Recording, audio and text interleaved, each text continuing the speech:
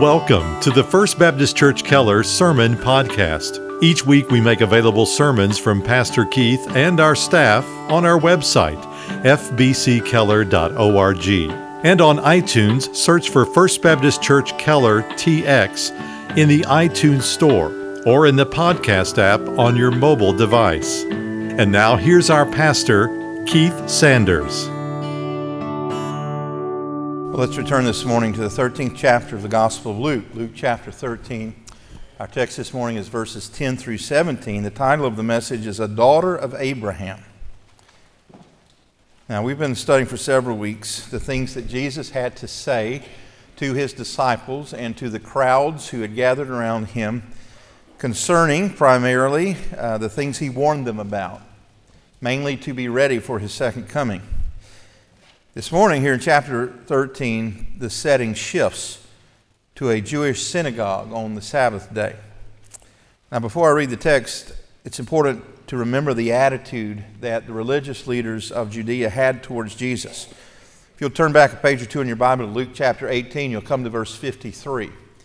And this is the summary statement of chapter 11 after Jesus has had lunch in the home of one of these religious leaders, a Pharisee, where he has condemned the Pharisees for their religious hypocrisy. They pretended to love God, but really they loved themselves. They loved fame and attention. They put weights and duties upon the people they were not willing to abide by themselves. Verse 53 of Luke 11 says, "When he left there," that is from the luncheon, "the scribes and the Pharisees began to be very hostile and to question him closely on many subjects, plotting against him to catch him in something he might say."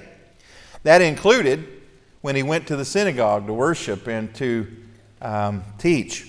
And so keep that in mind as we get ready to read our text.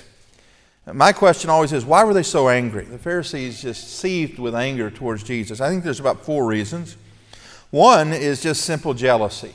He was stealing their thunder. They were used to being the religious authorities. People had come to them for their answers to their biblical questions. Now they're going to Jesus, and they were jealous. Another thing is he lacked, they thought, the proper credentials. He had grown up in Galilee, the son, they believed, of a poor carpenter, and certainly didn't go to their schools, and so they thought he was unqualified. Thirdly, he didn't do things their way. That is the traditional way. He said, "You've heard it said of old time, but I say unto you." He spoke with authority. He just didn't quote other rabbis.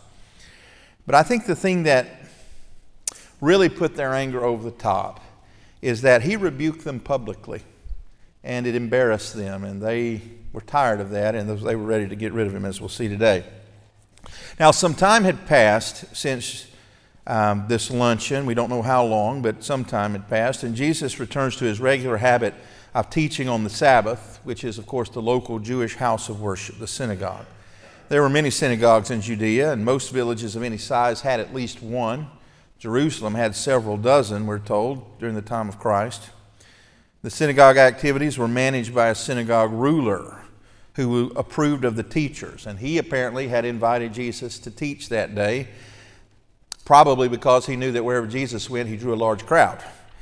And Jesus was recognized as a rabbi, a teacher, and he often exercised his right to teach and preach in the synagogues, as did, by the way, the Apostle Paul. That was his platform and on his missionary journeys. When he would go from village to village, city to city, region to region, he would first go to the synagogues and preach to the Jewish people and then to the Gentiles. So with our setting established, let's read the text. Luke 13:10.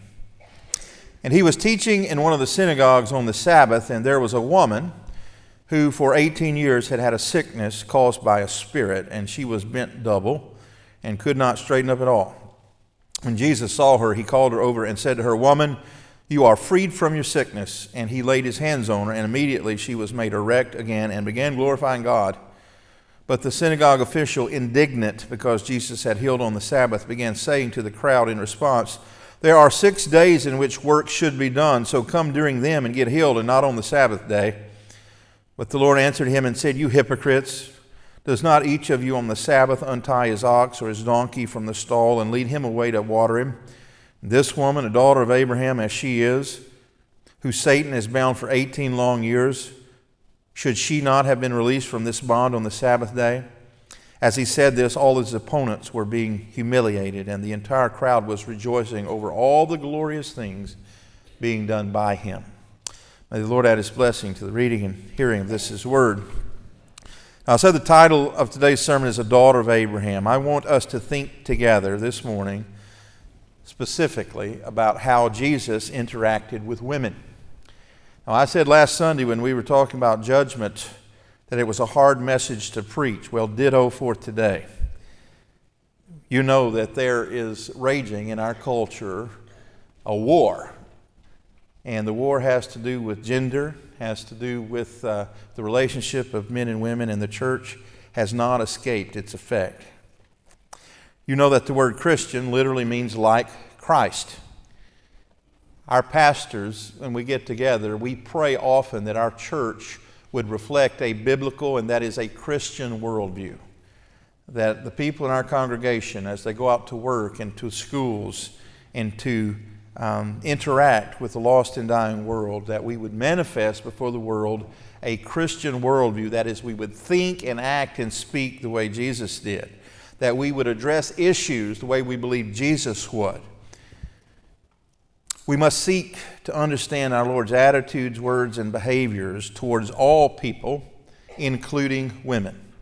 And so that's what we aim to do this morning. So the first thing we see about women is that women are important to Jesus. Now that may strike you as obvious, but it doesn't to all people. In fact, you have probably heard opponents of the Bible and of Christianity say, I will never practice Christianity because it subjugates women. It puts down women. Well, that is another manifestation of this Jesus of cultural imagination we've been talking about. People who believe that Jesus denigrated and put down women have never read the New Testament, because throughout it we find that women are important to Jesus. Notice in verse 11, and there was a woman who for 18 years had had a sickness caused by a spirit, and she was bent double and could not straighten up at all. And when Jesus saw her, he called her over and said to her, Woman, you are freed from your sickness. He noticed her. Now this place undoubtedly was packed with human beings, but he particularly took notice of this woman. She had an unusual appearance. She was bent over double. We would probably call it scoliosis or osteoporosis, but the Scripture says this was a spirit. Now that's not necessarily demon possession, because Jesus later says that it's Satan who has caused this. God sometimes allows Satan to bring physical infirmity in people's life. He did so in the book of Job, didn't he? Causing Job to lose his health and be covered in boils from the crown of his head to the bottom of his feet, the Scripture says. So Jesus recognizes this as the work of Satan. But not only did he notice her, he valued her more than he valued even the teaching moment. I take it that Jesus stopped right in the middle of his sermon, and he called this woman over and healed her. He had compassion on her. And she was a pitiable sight. She was a person who not only for 18 years, no doubt, had suffered physical pain. Can you imagine going through life bent double, staring at the ground when you walk? But she must also have suffered emotionally, the stares and the glares and the taunts of people. But I think it's interesting that unlike many of the miracles that Jesus performed, Jesus sought this woman out. We're not told that she came to him for healing. You might infer that, but she had come to worship. And Jesus sought her out, and the Scripture says he laid hands on her. That is, he touched her in an appropriate way. Now that is news unto itself, because in that day and in that culture, women were viewed as less than. And particularly someone of Jesus' status as a rabbi would not have generally even spoken to a woman in public, let alone laid hands on her to heal her. Remember that the prevailing attitude of the day is that if someone was suffering, it must be because they are particularly sinful. And so this woman was suffering an infirmity for 18 years, and so the assumption must have been in her community that she had unconfessed sin. To add that to the fact that women in general were not valued in that culture. Did you know that one of the prayers that Jewish men prayed almost every day was this: Lord, I thank you that I was not born a Gentile, a slave, or a woman. That is the attitude that their society had towards women. But Jesus was not one of those men. Many, many times in the Scriptures we see Jesus recognizing the dignity and the value of women. Let me just give you a few examples. You can think of others. Did you know that Jesus had disciples and followers who were women? Turn back to Luke chapter 8, just a few chapters back. Luke chapter 8, verses 1, when Jesus is beginning his earthly ministry. Luke chapter 8, verse 1 says, "Soon afterwards he began going around from one city and village to another, proclaiming and preaching the kingdom of God. The 12 were with him, and also some women who had been healed of evil spirits and sicknesses." They're named there: Mary Magdalene, Joanna, Susanna. So women were followers of disciples of Jesus from the very earliest days of his earthly ministry. Jesus taught men and women together, which was somewhat unusual. Do you remember when the house was crowded with people who were coming for healing, and Mary and Jesus' brothers and sisters tried to come steal him away? And someone came to Jesus and said, your mother and your brother and sisters are outside. And he said, "Behold, my mother and my brothers and sisters." That is, that house was full of both men and women. He had appropriate friendships with women. Anytime he was near Jerusalem, he would stay in the home of Mary and Martha and their brother Lazarus there in Bethany. He helped women who were societal outcasts. I can think of several. Remember the Samaritan woman, the woman at the well, who'd been married multiple times. Even women wouldn't talk with her, apparently. And so she went out alone in the heat of the day, and Jesus' disciples were shocked when they came back from town to see him conversing with this woman, and a Samaritan woman at that, and he offered her salvation. Jesus saved the life of a woman who was caught in adultery, rebuked her accusers, and they went away one by one. He healed the woman with an issue of blood who was an outcast because of her infirmity. And not only that, he healed someone with the greatest infirmity of all. He raised a dead girl, Jairus' daughter, and said to her, "Talitha, come, little girl, arise." And she did. He held up women as positive examples. Do you remember the woman who brought the alabaster box of perfume, very costly ointment, broke it open and showered him with it? Some of the disciples said, "Rebuke this woman. That box could have been sold and the money given to help the poor." Not because they worried about the poor. And Jesus rebuked them. And he says, what this woman has done here today is will be told in days to come. And we still talk about her today. He gave great honor to women. One of the greatest honors I think he gave to women is that women were the first to see him alive after his resurrection. Did you know that the first people to declare that Jesus is risen were women? And one of his final acts, even before his resurrection on the cross, was to provide for his mother. He said to John, "Behold thy mother," and to Mary, "Behold thy son." So, my summary point is this: if a man denigrates and devalues a woman, or mistreats women, or denigrates women, he is not being Christ-like in any sense of the word. Because a Christ-like person treats women the way Christ did. Now, the second thing we see here about women is that women were, like men, created to glorify God. Look at verse 13. He laid hands on her, and immediately she was made erect and began glorifying God. The word glorify there sometimes is translated to magnify, to worship, that is, to make much of.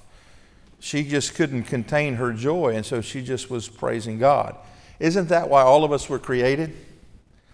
Isn't the overarching mantra of First Baptist Church of Keller soli Deo Gloria, everything for the glory of God alone?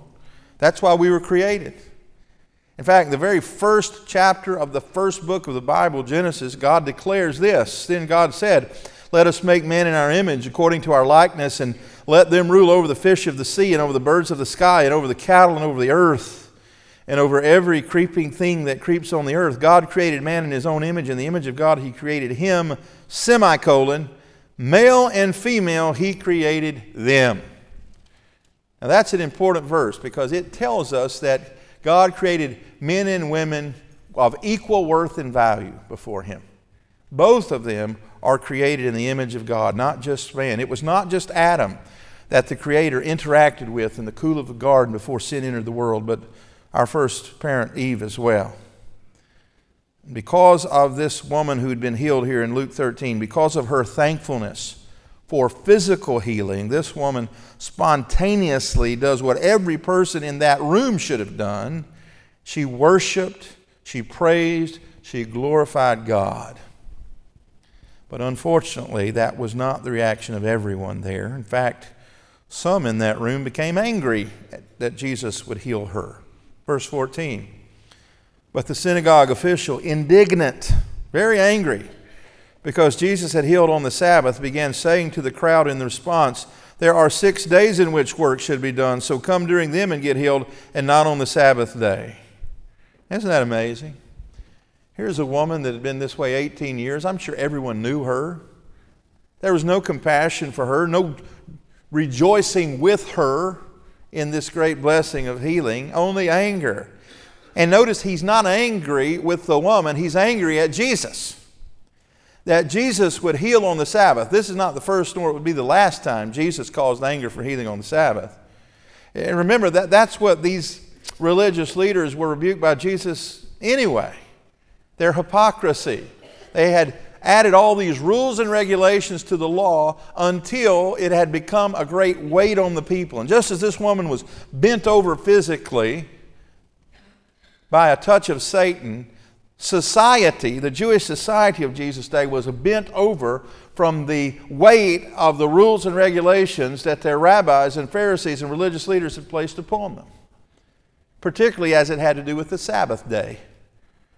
Jesus says that the Sabbath was made for man, not man for the Sabbath. God, in His goodness and graciousness, gave humanity a day off, a day of rest and recuperation. What a blessing it's supposed to be.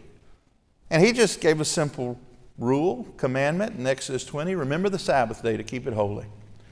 But to that, man had added all sorts of rules and regulations and legal minutiae, until the people, by and large, had ceased to look forward to the Sabbath day. They resented it. And that's why Jesus said when He came, "Come unto me, all who are weary and heavy laden, bent down with the weight on your back, and I will give you" what? Rest. The Pharisees, the religious leaders, gave anything but rest to the people. They just kept adding more weight. And here he is again, this religious leader, not necessarily a Pharisee, but someone who should have known better, rebuking this woman for being healed on the Sabbath, but not having the bravery to address his anger to Jesus, but to her. And that is my third point, that women in the Bible and women to this day are often mistreated and undervalued by men. Again, verse 14, but the synagogue official, indignant because Jesus had healed on the Sabbath, began saying to the crowd, "There are 6 days in which work should be done, so come during them and get healed, and not on the Sabbath day." But the Lord answered and said, "You hypocrites, does not each of you on the Sabbath day untie his ox or his donkey from the stall and lead him away to water him?" Now again, there's no indication that this woman had come specifically for healing. Jesus went to her. He sought her out. But what Jesus does here is He points out the fact that this man, and perhaps others in that room, were valuing their property and their animals over their sisters, the women of that community. And that's exactly what was happening. Verse 15 says, look, we know if your ox or your donkey needs to be let out to be watered and fed on the Sabbath, you do that. In fact, there was an explicit caveat in the teaching of that day that you could do that. So long as you didn't try to plow with the animal, the beast of burden, you could feed and water them. But Jesus says, I've let this woman free not from a post she was tied to, from a burden of pain and suffering she's been tied to for 18 years. And if you can have mercy on an ox, surely you can have mercy on a woman. But they couldn't see it. And not much has changed in 2,000 years. It's a shame upon all humanity that even today in this modern world that we believe to be so sophisticated, that we oftentimes value property and animals more than we do women. Let me give you an example of that. You know that the great blight on this country and the world is the sin of abortion. Statistics this week tell us that the number one cause of death worldwide and in this country, once again this year, was abortion, and there is no close second. And let me tell you a little hidden secret about those statistics. There are many more girl babies aborted than boy babies. Because worldwide, males are valued more than females. And that's the simple truth, and it's heartbreaking, and it's a tragedy. But Jesus valued women. He said it's permissible to untie and lead an animal to food or water as long as they don't perform work. How much more is this woman valuable enough to set free from her suffering? Now, the fourth point we see here is the most important. Women, according to Jesus, are co-heirs of salvation. Jesus didn't just point out the fact that this was a human being they were mistreated. He says she's a daughter of Abraham. Look at verse 16. And this woman, a daughter of Abraham as she is, whom Satan has bound for 18 long years, should she not have been released from this bond on the Sabbath day? That's a rhetorical question. Of course she should be released from this bondage. She's a daughter of Abraham. See, here's a man who was a ruler of the synagogue, that is in the Jewish faith. And when men, Jewish men of that day, greeted one another, they gave to one another a sense of value and dignity by addressing each other as, there goes a son of Abraham.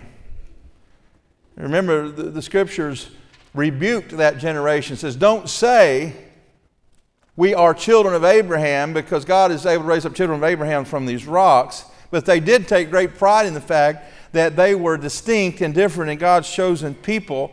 But of course, that also extended to the women. She's a Jewish woman. She's a joint heir of the covenant promises that God made with Abraham. You remember what those promises were? That through Abraham, all the nations of the world would be blessed, that he would give them a land, that he would show them, and he would multiply them until they were more numerous than the number of sand on the seashore and the stars in heaven. She was one of those daughters of Abraham. If anyone should have known better, it was the religious leader, but he turned a blind eye to the truth. But there is application to the church today. This is the primary reason why women in the church must be valued and honored, is because our sisters are co-heirs of the new covenant. Jesus died for women, did he not? As much as he did for men. Our sisters in Christ that we go to church with every Sunday are those that Jesus died for. But, unfortunately, sometimes the lies that Satan tells through the culture make their way into attitudes within the church. Let me give you a few of those lies that have been perpetuated in our culture that sometimes we see manifested in the church. One is this. A great lie of Satan is that men and women are not of equal value in the eyes of God. You've heard that. Not true. According to Genesis 1:26, both are made in the image of God, both of equal value in his eyes. Well, the pendulum will swing to extremes, won't it? And so one lie we've heard is that men and women are not equal, or men are more valuable than women. And then the pendulum swings to the other side that says, well, there's no differences between men and women at all. You've heard that. One of the sayings that was popular in the 1960s during the feminist movement was that the only difference between men and women is a little plumbing. Well, that's as wrong as it is crude. Men and women are different in a multitude of ways. And the Bible celebrates that. It doesn't diminish that at all. But in their understanding that there are no differences between men and women, in an effort to be thought of as equal, there's another lie that's been perpetuated on our culture, and that is that the bodies of women, including the babies that grow within them, are no one's business except the woman's. But the Bible teaches that we are created beings. And if you're a Christian, Jesus says you're no longer your own. You've been bought with a price. That includes your body. And so God has something to say about that. But really, that is all, I think, symptomatic of a greater lie that has been perpetuated in our culture and worldwide since the dawn of time, and that is that women are simply the objects to fulfill the sexual desires of men. And we see that promulgated on billboards and in every advertisement and on the internet and through pornography and through every means of mass media. That subtle message is that women exist to gratify the sexual desires of men, and it's a lie. And women have rebelled against that lie, and yet they've, in some cases, believed another lie of Satan, and that is to be a mother, and a good mother is an obstacle to a meaningful life, not the means to a meaningful life. And so we've devalued and denigrated children and babies in the name of lifting up women. And you don't have to do that if you'll take a biblical worldview. The Bible says of children that they are a gift from the Lord. And the Bible says of women that they have intrinsic value because they're made in the image of God. And then one more lie that has become incredibly pervasive in our culture is that physical beauty is the most important thing that a woman could offer. And what a lie that is. And so women believe they have to look a certain way or dress a certain way. You know what Peter says about that in 1 Peter 3:4? He says it's not the wearing of jewelry and the putting on of dresses, but it is the hidden person of the heart that God cares about. That's true of men, but it's also true of women. True beauty is the beauty of a transformed life. And this message is so important to me, more than it's ever been, because I have 3 daughters. And I want them to hear that over and over again, is that their value and their dignity is not based on what some man thinks about them. It's based on what the Word of God says about them. And sometimes I don't know if my kids are getting it. Probably you don't always know if your kids are getting the message. But sometimes the Lord kind of lets us know they are. A few weeks ago, our family went to see the big mouse down in Florida. And we came back home and flew into DFW and got our minivan out of parking, and we were just absolutely exhausted, every one of us. And in our minivan, it's set up like many of yours. Mom and Dad sit in the front. My 2 oldest daughters in the middle set of rows, and my 2 youngest, my 4-year-old daughter, Eliza Joy, and my 7-year-old son, Andrew, are in the back. And for the first time probably since we bought that van, there was silence in the car. We were too tired to talk. So we come off of 114 there and take the exit and get on Golden Triangle heading towards Keller. And we get to about the second red light there in Southlake. And no surprise, my 4-year-old breaks the silence. And this is what she says. I have no idea who I'm going to marry.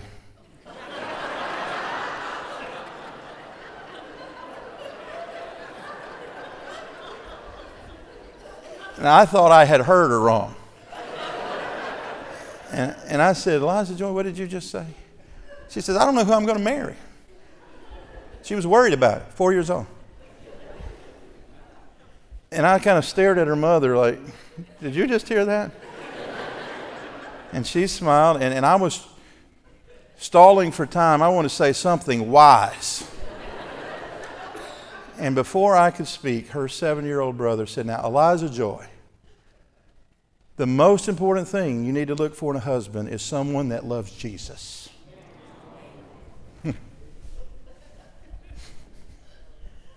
She said, well, Bubby, you love Jesus? I'm going to marry you. And he said, no, you can't marry Bubby, but you'll find somebody else that loves Jesus. Now, here's what I know. Eliza Joy and Andrew didn't learn that lesson from their pastor.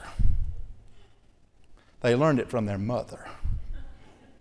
Because when their pastor, who happens to be their daddy, gets up and goes to work every day, the last thing I hear before I say goodbye and go out the front door is their mother teaching them their Bible verses and telling them about Jesus. That's what she's doing every day when I go to work.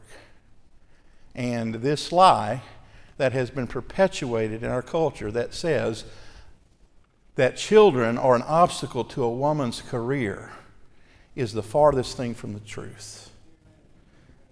Because a woman who invests in her children is doing the Lord's work. And I want to say thank you to the women of our church who are doing that well. So, the point is this. If you're putting down women or you're looking down upon women, particularly in the church, you're not being Christ-like. But it's worse than that. You're being an enemy of Christ. Look at verse 17. It says, as he said this, that is, as he was rebuking this man, all his opponents were being humiliated.